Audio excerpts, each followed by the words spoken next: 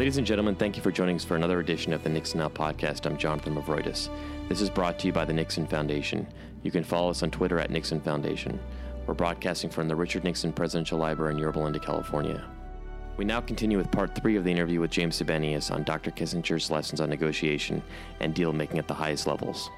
The third part of your book, you talk about zooming in, specifically starting off with reading counterparts. Kissinger essentially believed in understanding the individuals, the individual counterparts he was dealing with in both their cultural and political contexts. You say that there are some stereotypes here, but Kissinger felt the need to understand each individual differently. You know, for example, if you view that the Chinese negotiate in a certain way, there's various counterparts. There's the chairman, Mao Zedong. There's a premier, Zhou Enlai. Could you take us through Kissinger's perspective on this?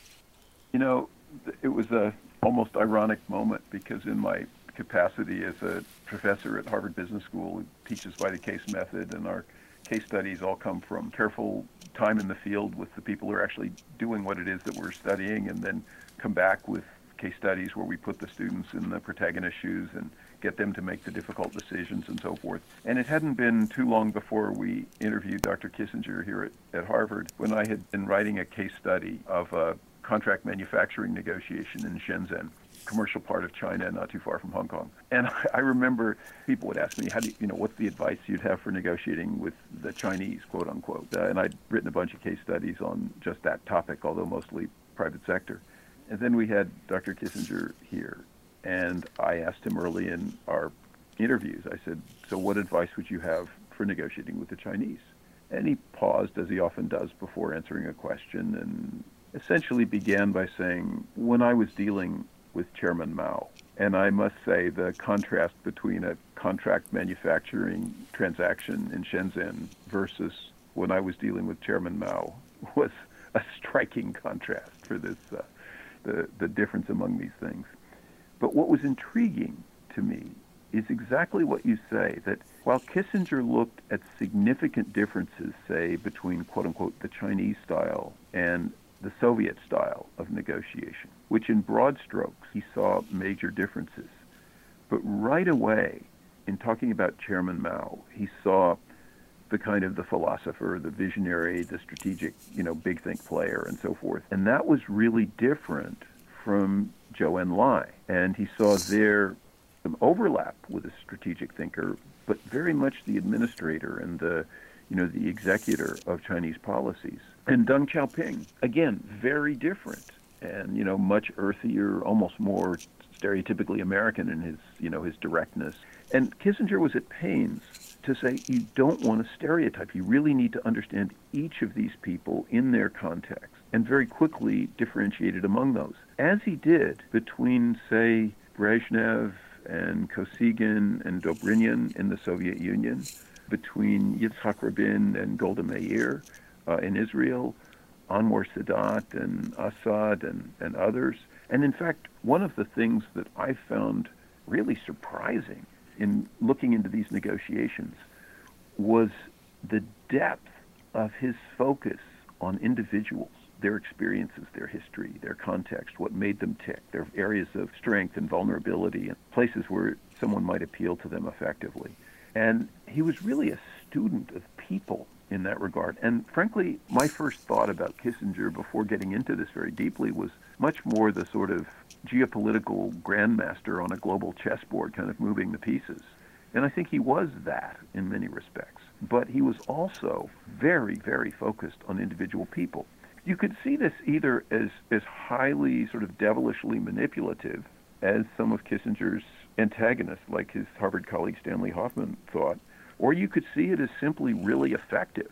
But there's no question in my mind that his insight into people was cultivated and deep. He wanted not to stereotype individuals within a setting, but he also really wanted to understand the political context in which they made decisions. And so an Israeli decision, you needed to understand both the Israeli historical experience, the structure of the Knesset, the way that the Israeli cabinet worked. I think Kissinger acknowledged a failure to have such an understanding in one of his negotiations with the Japanese, where thinking of the prime minister in almost U.S. presidential terms, when the prime minister is a product of consensus and really only has a role to build consensus and can't as independently make claims or otherwise. Kissinger talked about the decision-making process, the political culture, as well as the individual. That was key in his assessments of how he might move this or that person. You know, if you read through the portrait of the individuals, some of which we took great pains to see what he had written before he negotiated with them, as opposed to many years later in crafting his memoirs.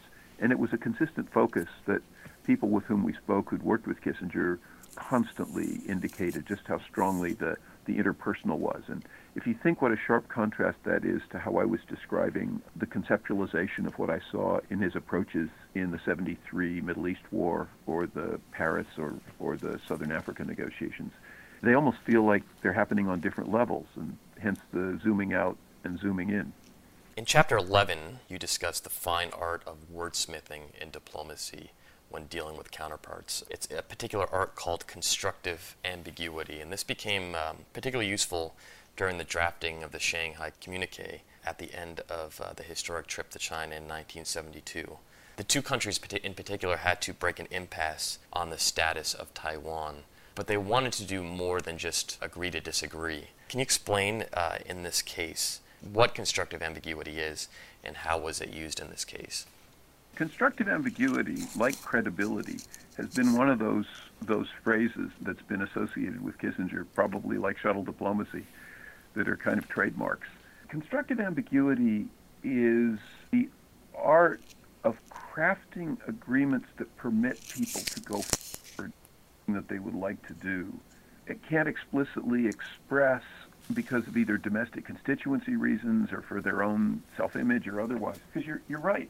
It was intriguing because during the negotiations over the opening to China, the thorniest issue really was the status of Taiwan. It wasn't so much the Vietnam talks or that Vietnam War, which was certainly important as China backed Vietnam, but the status of Taiwan, which claimed to be the legitimate government of the whole of China, and at the same time, the People's Republic of China claimed that, Taiwan was merely a rebellious province of the larger entity. And Kissinger faced this negotiating challenge. They needed a sort of a formula to acknowledge the unity of China, which was one point in which the Taiwanese and the mainland Chinese agreed, without actually supporting the claim of either. And, there were deeper reasons why the Chinese wanted the U.S. as a counterweight to the Soviets, but they couldn't override this other consideration. And this issue, these seemingly incompatible claims between the two sides, which there had been over 160 U.S.-Chinese meetings, many of them in Warsaw and Poland, and they just got nowhere. They hit this issue, and it was just hit a wall. And Kissinger modified a formula that had been around in the 50s and had more or less been forgotten, but there's this elegantly ambiguous formula. It was wordsmithing, and what he said, I'm not going to get these words exactly right, but he said, the United States acknowledges that all Chinese on either side of the Taiwan Straits maintain that there is but one China. The United States government does not challenge that position. I don't know if those are exact words, but it's essentially that. And if you think about it, that permits each side to maintain what are incompatible positions and the areas of mutually valuable cooperation to go forward. And Kissinger was really a master of this. And people who don't understand negotiation might say, oh, that's just words. But oftentimes words, or the failure to come up with effective words, are major stumbling blocks or complete barriers to reaching agreement. The positive side is if something like this, like the Shanghai Declaration, lets the U.S. and the Chinese begin to develop a relationship and get closer and so forth, then you may have the basis for a more explicit set of agreements, which the U.S. did when they later, established diplomatic relations with and formally recognized the Chinese.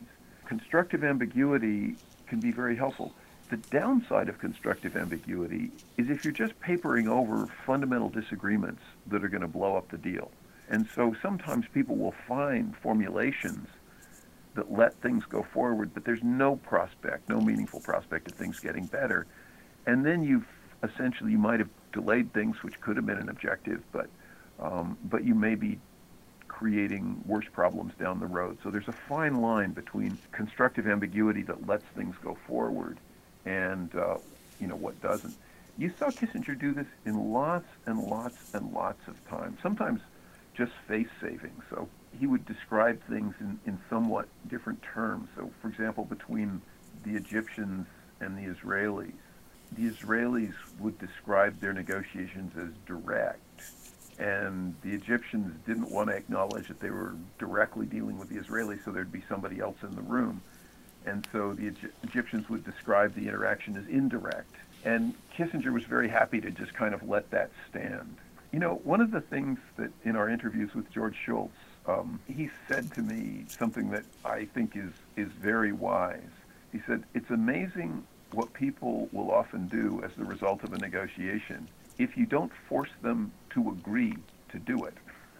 In other words, sometimes the act of explicitly agreeing creates such obstacles whereby you could actually just do it and get the result, but not agree to do it. And this is where constructive ambiguity sort of shades into tacit bargaining. But there are any number of examples of this. Talk about zooming in. You're precisely to the sort of wordsmithing piece of the story. But there were a lot of cases of that we ran across in his negotiations. Final question, and we're still zooming in here. Kissinger also believed in secrecy during negotiations. Nixon also believed in this, the importance of them. We see this a lot in the Chinese, in the China rapprochement, which we discussed a little earlier. You discuss some plus and minuses in the book regarding the tactic of secrecy. Can you touch upon that a little bit? I think just the predilections of both President Nixon and Kissinger they tended to be pretty secretive, just by nature. It gave them more control over things and so forth. It also meant that if, for example, with the Chinese negotiation, had that become public, there would have been a domestic backlash, allies would have weighed in. The chances of being able to make it go forward were probably very, very small. It needed to be almost a fait accompli. At the same time, if you're carrying out secret negotiations, allies don't know about it, and they can be very offended by being cut out. Bureaucrats don't know about it, and that may be just a bureaucratic problem, but in many cases, especially in technical negotiations, as those happened in the SALT II negotiations, strategic arms limitation talks, they're very, very technical issues. And a secret negotiation which cuts out a lot of the technically skilled players may miss some really important technical points. And then there's kind of a suspicion that grew, and Kissinger acknowledged this later, that if his negotiations were heavily secret often, as they were, the negotiations to open up China were secret. There were secret talks in the Paris peace talks between him and Lee Dak-to while public talks were going on that were essentially not very meaningful. In dealing with the Soviet Union, he and Anatoly Dobrynin had something they called the Channel, which was a private way that they could discuss things quite separately from the more overt diplomatic channels. Similarly, in the Middle East, he had secret talks. The secrecy does enable you to exert a lot more control and keep enemies at bay and prevent backlashes. But after a while, what starts to happen is the entities that do have a lot of expertise and do control constituencies and others begin to suspect that whatever is happening publicly is meaningless and somewhere else the real negotiations are going on. And then people begin to sabotage and to, set things up. And Kissinger seemed quite ambivalent later about whether the kind of secrecy that he engaged in was ultimately something that would be sustainable. And he and Richard Nixon, I think, had a tendency, being quite distrustful of the bureaucracy, to centralize things in the White House. Kissinger himself was immensely capable intellectually, and he had a small team that were very, very talented. So this could work, but it certainly had some significant downsides. And it also, the diplomats, I documented, back to probably times immemorial, but back to the 16th and 17th century, there was always a sense that much of diplomacy had to be secret. Nevertheless, it kind of runs against democratic norms. President Wilson talked about open covenants openly arrived at. And that, to my ears, and I think to most negotiation specialists, sounds very naive, because open negotiations just attract all sorts of grandstanding and constituency intervention and so forth. But when there's secret talks and secret deals, you've got a real democratic problem. So I think open agreement secretly arrived at is not a bad way of thinking about it. But the secrecy, how widely the shadow of secrecy extends. Is it just you and the president and a couple of aides? Is it an overall, a negotiating team carefully selected? There are a lot of pluses and a lot of minuses to secrecy, and I think Kissinger's experience underscores that. I would say there's no question about the value of secrecy on the Chinese situation. It gets a little more complicated when you look at the others, but there's no doubt that a secret channel that permits open exploration and testing of things without a lot of outside intervention could be helpful, but it could get overdone and have negative consequences. You can also get whipsawed, by the way, as the U.S. did in the Vietnam talks, where something would be said or an understanding would be reached in secret in the secret talks. And publicly, in the public talks, the North Vietnamese would be lambasting the U.S. for not doing something that the U.S. said it would do in the secret talks. But the U.S. felt that it couldn't say anything about it because it would blow the cover of the secret talks, which were thought to be of great value. And this kind of thing, these kinds of games would happen all the time. So I think reading the book and then meditating on secrecy versus openness in negotiation, it really leads to a much more sophisticated conception of the process. What do you hope readers get from this book? I hope that people reading the book see the value of a strategic approach, long-term, a kind of wide-angle lens, direct and indirect plans, for accomplishing your goals, adaptability and credibility. That sort of strategic approach, I think, is really important. And zooming out to such a strategic approach, I think, is key. But zooming in to interpersonal effectiveness, recognizing its value and cultivating that is something that really effective negotiators can learn a lot from. I think sometimes people tend to think of force and negotiation, or no deal versus a deal, as almost opposite poles. But reading through and analyzing Kissinger suggests a more realistic approach where you're always looking at the deal, no deal balance and how they influence each other. Kissinger was a master in situations that seemed weak of looking away from the table to change the game, the parties that were involved, the issues, the no deal options, such that when he was focused on his real target, he would have a much, much better shot at achieving it, and rather than treating a negotiation kind of independently. We haven't talked about it much, but I think when people read some of these cases, the capacity to negotiate when there are multiple parties is interesting. So I would say, the sort of zooming out, zooming in, the strategic approach, holistic approach, being willing to change the game, and how to do that when there are a number of different parties, internally and externally.